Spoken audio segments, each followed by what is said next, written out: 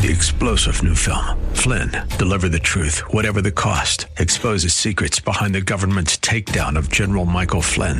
Flynn knew what the intel world had been up to. He ordered the first audit of the use of contractors. This set off alarm bells. He told the truth. He was the most dangerous person for Donald Trump to hire. They had to get rid of Flynn. Flynn, Deliver the Truth, Whatever the Cost. Available now. Watch it today. Go to salemnow.com. salemnow.com. Pastor Keith Crosby of Hillside Church. I urge you, therefore, brothers, through the mercies of God, to present your bodies a living sacrifice, wholly acceptable to God, which is your logical service. When we are brought into right relationship with God, when we are saved, when we are rescued, when we are born again because of what Christ has done for us, we're grateful. Our relationship with God has changed. We are no longer enemies of God, but of children, and if children, heirs, and if heirs, co-heirs with Jesus Christ. I can see the promised land, though there's pain within the plan. There is victory in the end. Your love is my battle cry, the anthem for all my life. Every giant will fall, the mountains will move, every chain of the past you've broken into. All the fear of the lies, we're singing the truth, that nothing is impossible with you. Oh, nothing is impossible. Hello and welcome to the Grace to Live radio broadcast with Keith Crosby, Senior Pastor of Hillside Church in San Jose, California. We are so grateful that you've joined us today for the broadcast, and as we always do, we would encourage you to follow along with us in your Bibles if you can. On today's broadcast, Pastor Keith continues with his study through the book of Romans with a series of messages he's entitled Changed Relationships with God. So if you have your Bibles, please turn with us today to the book of Romans, chapter 12. Now, here's Pastor Keith with today's study. Father, we thank you that we can gather today in this meeting house as your church. Lord, we know that buildings are buildings and people make the church, and we, as your people today, want to worship you in the beauty of your holiness. So, Lord, as we look into your word, change us. Renew our minds, transform us from the inside out, that we could reach this community for Christ, seeing this world changed one soul at a time through the gospel of Jesus Christ. Help us, therefore, not to be just hearers of the word, but doers. For the glory of God, for the good of others, and for our own growth, we pray these things in Jesus' name. Amen. If you haven't already, turn your Bibles to Romans chapter 12. We're looking at verses 1 and 2. We're in a larger series called Understanding the Faith, and we are in a subset called Changed. And this is about relationships, how a relationship with Jesus Christ changes all of our other relationships. And one of the first ways that it changes our relationships is our relationship with Him through worship. Salvation changes our relationship with God through worship. That's what we're going to be talking about today. And that really begs the question, what is worship? People have all kinds of ideas about that, about what worship is, and there is a ton of confusion about that. By way of example, in some churches, I've seen it where a pastor would be giving a talk, sort of like a TED Talk with Bible verses, and behind him is a guy standing in front of a canvas with paintballs, throwing them up against the canvas, and they call that worship, each little explosion of paint and color. Was that worship? I was at a funeral service several years ago, and as the service began, you had, of course, the casket with the person in it, and a young lady comes out in a tutu, all in white, and dances around the casket to a dirge, to a funeral song.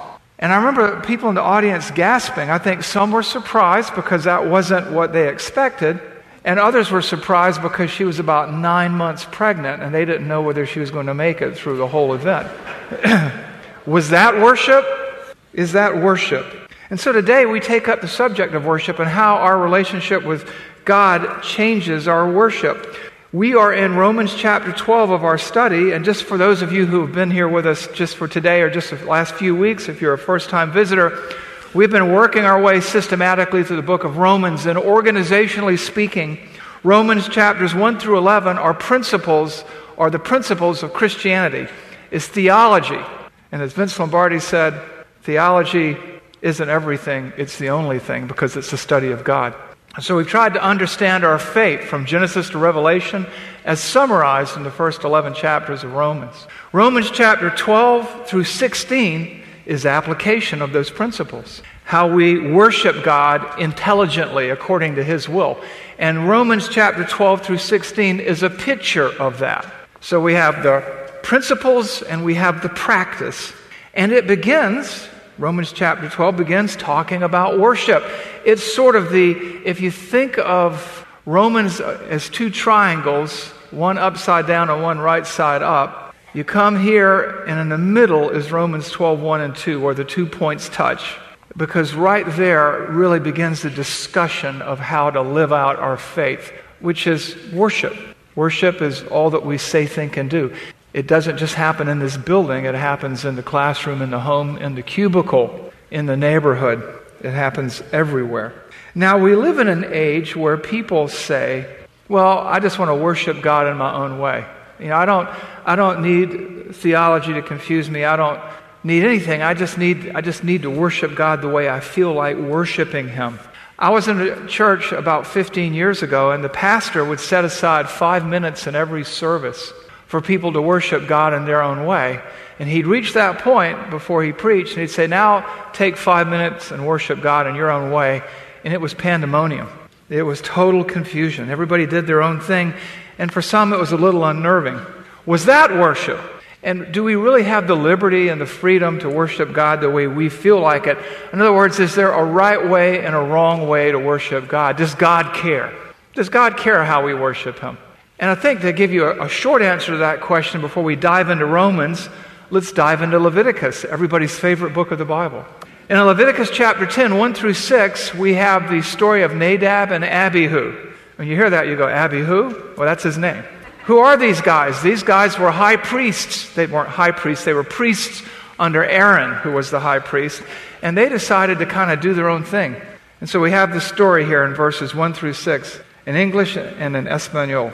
Now, Nadab and Abihu, the sons of Aaron, each took a censer, it's kind of a plate, and put fire in it and laid incense on it, and offered unauthorized fire before the Lord, which He had not commanded them. And fire came down from before the Lord and consumed them. And they died before the Lord. Then Moses said to Aaron, that's their father, this is what the Lord has said. Among those who are near me, I will be set apart. I will be sanctified. Before all the people, I will be glorified. And Aaron held his peace. In other words, Aaron didn't complain. And Moses called Mishael and Elazaphan and the sons of Uzziel, the uncle of Aaron, and said to them, come near, carry your brothers away from the front of the sanctuary out of the camp. So they came near, and they carried them in their coats out of the camp, as Moses said. And Moses said to Aaron and to Eleazar and Ithamar his sons, do not let the hair of your heads hang loose, and do not tear your clothes, lest you die. And the wrath come upon all the congregation, but let your brothers, the whole house of Israel, bewail the burning that the Lord has kindled. And what happened there was this. God had given a way that He wanted to be worshipped. These two guys did it their own way, and He incinerated them. And then the congregation was told, and their parents were told, do not show grief, because God wants to be set apart. He wants to be honored, and those who do not do so at their own peril. That's what's going on there. There is a right way and a wrong way to approach worship. So we come back to the question then, what is worship? How should we approach worship? Well, needless to say, we want to do so carefully and thoughtfully, but how? Well, as we continue this study in Romans, and since we are gathered here today in our unity service, I thought we'd take time to learn from Romans about the proper approach and the proper way to worship. So if you're joining us today, again, we normally have 3 services. Today, we have 1. We normally have 2 in English and 1 in Spanish. Today, we have 1 big service, and we combine all these things into one meeting, but we are all in all of our services studying the book of Romans. And so we come into Romans 12, 1 and 2 today. And I'm going to read it to you in English from the English Standard Version. But I've also prepared a separate translation that I feel reflects better what the text says. And so we'll be using both of these translations in English. And I know Roberto has prepared translations in Spanish and also in the regular Spanish translation that you use. And so Romans 12, 1 and 2 says this in the ESV. I appeal to you, therefore, brothers, by the mercies of God, to present your bodies as a living sacrifice, holy and acceptable to God, which is your spiritual worship. Do not be conformed to this world, but be transformed by the renewal of your mind, that by testing you may discern what is the will of God, what is good and acceptable and perfect. There are many translation traditions, and most of them honor the King James to some extent. And that's not a bad thing necessarily. King James is a good translation. In some ways, the ESV does that here. What I want to do instead is to give you a more literal translation. And it's pretty much the same, but there are some nuances that I think will serve us well today if we call attention to them and think about them. And so here's what somebody called the KSV, that's the Keith Standard Version, and it says this. I urge you, therefore, brothers, through the mercies of God, to present your bodies a living sacrifice, holy, acceptable to God, which is your logical service. Do not be conformed to this age, the word there is age and not world, but change yourselves by the constant renewing of your mind, that you can discover what is the good and acceptable, perfect will of God.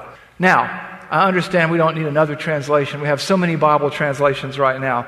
But as you kind of take out the smooth flow of some of the better translations and just take a bumpy word-for-word translation, this is what you see. Some translations say spiritual service of worship. Some say your reasonable service of worship. But the word there is actually logical. This is your logical service. And it doesn't say don't be conformed to this world. It says don't be conformed to this age. And living in the 21st century, I think nothing could be more appropriate than to become more literal here. And what we want to do today from this passage is to define what worship is to derive and distill how we should approach worship, and even define the idea of worship. And as you look at this passage, and I'm going to roughly base our outline on this, you see that when we come to Christ, our worship is changed in three ways. It's changed in the sense of how the motive with which we approach God.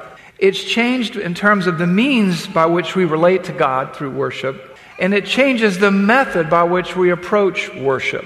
So let's examine this together. Because, when you think about it sometimes, worship in the 21st century, particularly among the unbelieving world and the pagan world, is sort of a give-to-get thing. If I do this for God, I'll get this back. But worship in the Bible is not a give-to-get, it's a give-to-give. And it really comes through powerfully in our passage today. So let's talk about three aspects of worship so that we can know how to worship rightly. How do we rightly approach worship? Well, first and foremost, we consider the motive for our worship. We ask ourselves, what's my motive? What should my motive be? What is the motive for worship? Some of you have heard me say before, right thinking leads to right attitudes, actions, words, and deeds. That's what's going on here. What should our motive be for worshiping God? What should drive us to it? And you get a clue in Romans 12:1a, and the first few words of Romans 12:1. What does it say? I appeal to you, therefore, brothers, by the mercies of God. I appeal to you, therefore, brothers, by the mercies of God. Or you could translate it this way. I urge you, therefore, brothers, through the mercies of God, to present your bodies a living sacrifice, wholly acceptable to God, which is your logical service. When we are brought into right relationship with God, when we are saved, when we are rescued, when we are born again because of what Christ has done for us, we're grateful. Our relationship with God has changed. We are no longer enemies of God, but of children, and of children heirs, and of heirs co-heirs with Jesus Christ. And this is because of what God has done for us, making us alive in Christ. And therefore, we live lives of gratitude. We live lives of gratefulness. in response to the mercies of God. Worship is a response to the mercies of God fueled by logic and reason, not merely sentiment or emotion. I urge you, therefore, brothers, through the mercies of God, to present your bodies a living sacrifice, wholly acceptable to God, which is your logical service. As I mentioned earlier, some translations say spiritual service of worship, or reasonable service of worship, or reasonable service, and they all get the essence. But the word there is logikos, from which we get the English word logic, and which you get the Spanish word logico. Hopefully I pronounced that relatively well. And our response to God is the logical outworking of our thankfulness. When you are thankful, when you are grateful, you express it. And when you look at this passage, it's an amazing thing, because here's Paul, who describes himself as having been the prince of sinners, a persecutor of the church, who is reaching out to this church in Rome and calling them to have an attitude of gratitude toward God, given all that God in Christ has done for them. And when you think about it, the mercies of God, as we've worked our way through Romans chapter 1 through 11, we understand that our salvation isn't a result of human effort or exertion. But in Romans 9:16, it's all about God who has mercy and not about us. So our relationship with God, our worship, our presence here today is one that should be marked and fueled, driven by an attitude of gratitude in response to all that God in Christ has done for us. Because all have sinned and fall short of the glory of God, right? Romans 3:23. And we know the wages of sin is death, but the free gift of God is eternal life in Jesus Christ our Lord. That's what we studied in Romans 6:23. And we studied in Romans 8:1 that there is now therefore no condemnation for those who are in Christ Jesus. And so we come to this key verse here in Romans 12:1. I urge you, therefore, brothers, by the mercies of God, through the mercies of God, in light of the mercies of God, to present your bodies a living sacrifice, wholly acceptable to God, which is your logical service. It makes sense, doesn't it? Given that God has done so much for us, that we would love Him and worship Him selflessly. Worship is our logical and grateful response to God's mercy. It is our motive. His mercy is the motive for our worship. It motivates us. It drives us to our knees in prayer and thanksgiving. Because God has demonstrated His love toward us, and that while we were still sinners, Romans 5:8, Christ died for us. And all who call on the name of the Lord will be saved. Those are the mercies of God described in Romans 10:13. And because God is so gracious, we respond to Him with thanksgiving and gratitude and worship. It's only logical. This is our motive of worship. Gratitude. That was aspect number one. Consider the motive for worship, gratitude. Why do we worship God? Gratitude. Thankfulness. Let's consider our second aspect. The second aspect of worship, the second reason for worship, the second approach to worship, and you see that here. Consider the means of worship. With the change in relationship is a change in means. And I'll explain that in a few moments. Our means of worship changes as we have entered into a saving relationship with Jesus Christ. Consider the means of worship. Look again with me at Romans 12:1. I appeal to you, therefore, brothers, by the mercies of God, to present your bodies a living sacrifice, holy and acceptable to God, which is your spiritual worship. How are we to worship? By what means? By what means do we worship? The passage tells us clearly, doesn't it? We give our whole person to the enterprise. We give our whole person to God. We give it back to God as an act of worship. We devote ourselves to Him in our entirety.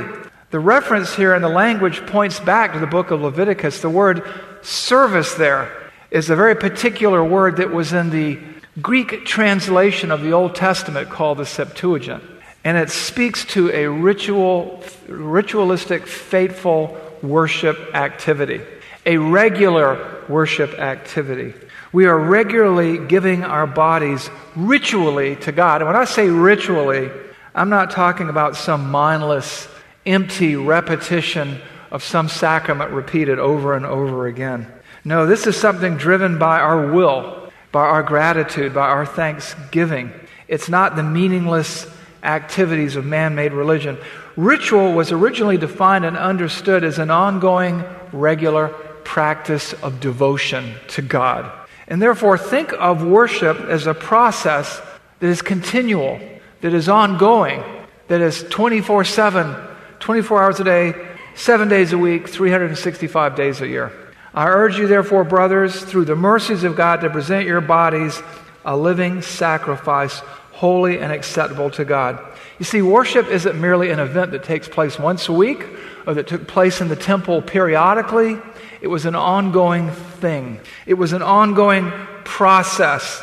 It wasn't carnal. It wasn't common. It was special because the people of Israel presented something very costly as a bull or a lamb or whatever it was repeatedly to God in thanksgiving for what He had done and was doing for them. That's why it talks about a living sacrifice. And here the language is kind of interesting because normally when you sacrifice something, you kill it and it's done, it's dead.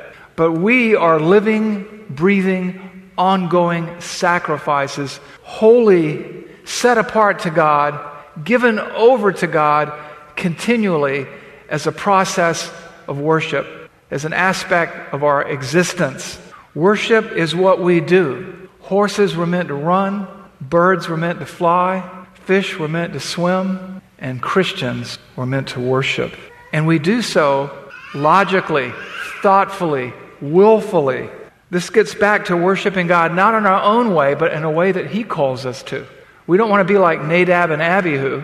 We want to be what God wants us to be. We want to approach Him. We want to honor Him. We want to serve Him. We want to worship Him in a way that is acceptable to Him. As beings, as human beings, set apart to Him. Holy, W-H-O-L-L-Y, given over to Him. A lot of times as human beings, fallen, broken human beings, we procrastinate. But in this text, worship is urgent. We're giving our whole body. That's who we are. We're giving our whole person as a living sacrifice. We're presenting our bodies, everything that's contained in our earth suit, as a living sacrifice, which is acceptable to God, which is being transformed and renewed to the image of His Son, which is being conformed to His will and not our own. Acceptable to God. Worship isn't something we do haphazardly. Nadab and Abihu have shown us that. Ananias and Sapphira have shown us that. But you know what? Paul shows us that in the book of 1 Corinthians, chapter 11, when he talks about the preparation, the thoughtful, deliberate, careful preparation that we go through as we approach the Lord's table at communion, holy and acceptable to God. Making sure that we have confessed our sin, that we have rethought our lives, that we're trying to be conformed to the image of His Son rather than to the image of the culture. And the means of worship is a giving of ourselves. God gave us His Son. Jesus gave His life for us. And we should only give back to Him a fraction of all the innumerable blessings that we can. We can't ever repay the debt, but we can worship Him in a way that honors Him every day, in every way, with our mind, with our lips, with our lives, with our bodies. That's the kind of worship He wants. Jesus told the woman at the well, God wants those who worship Him in spirit and in truth, totally given over to Him. This means worship is an all-in commitment to honoring God with our whole persons.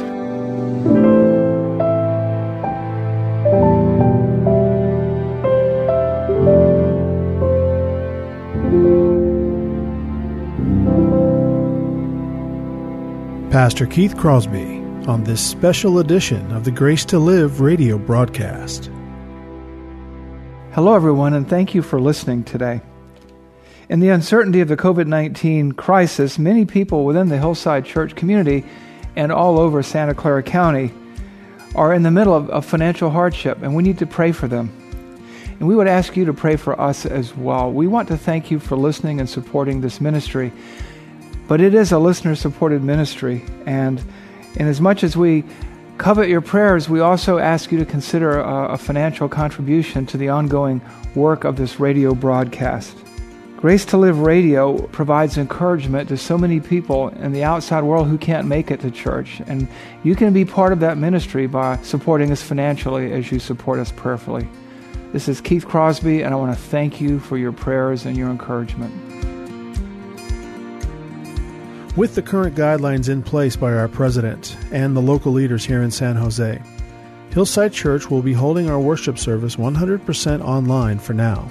So please remember our website, hillside.org. You can view our Sunday morning service there, as well as to keep informed with updates on what's happening here at the church as we walk through this time together. Just click on the COVID-19 response button for updates on ministry activities, resources for your children, as well as important information from the County Health Commission. And you can also connect with us on social media, the church Facebook page at Hillside Church San Jose, as well as our Instagram page at Hillside San Jose. And don't worry if you missed any of this information. You can access everything by visiting our website, hillside.org. We want to thank you so very much for spending this time with us here on the Grace to Live radio broadcast.